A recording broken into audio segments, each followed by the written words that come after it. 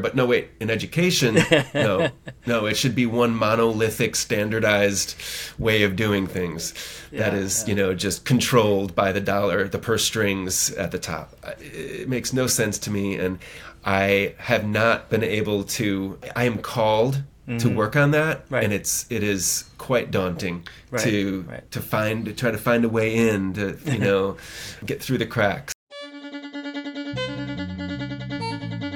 This is the Agentic Schools podcast, where you will learn about schools from around the world where children's agency to make decisions about their learning and living is more important than their academic skills.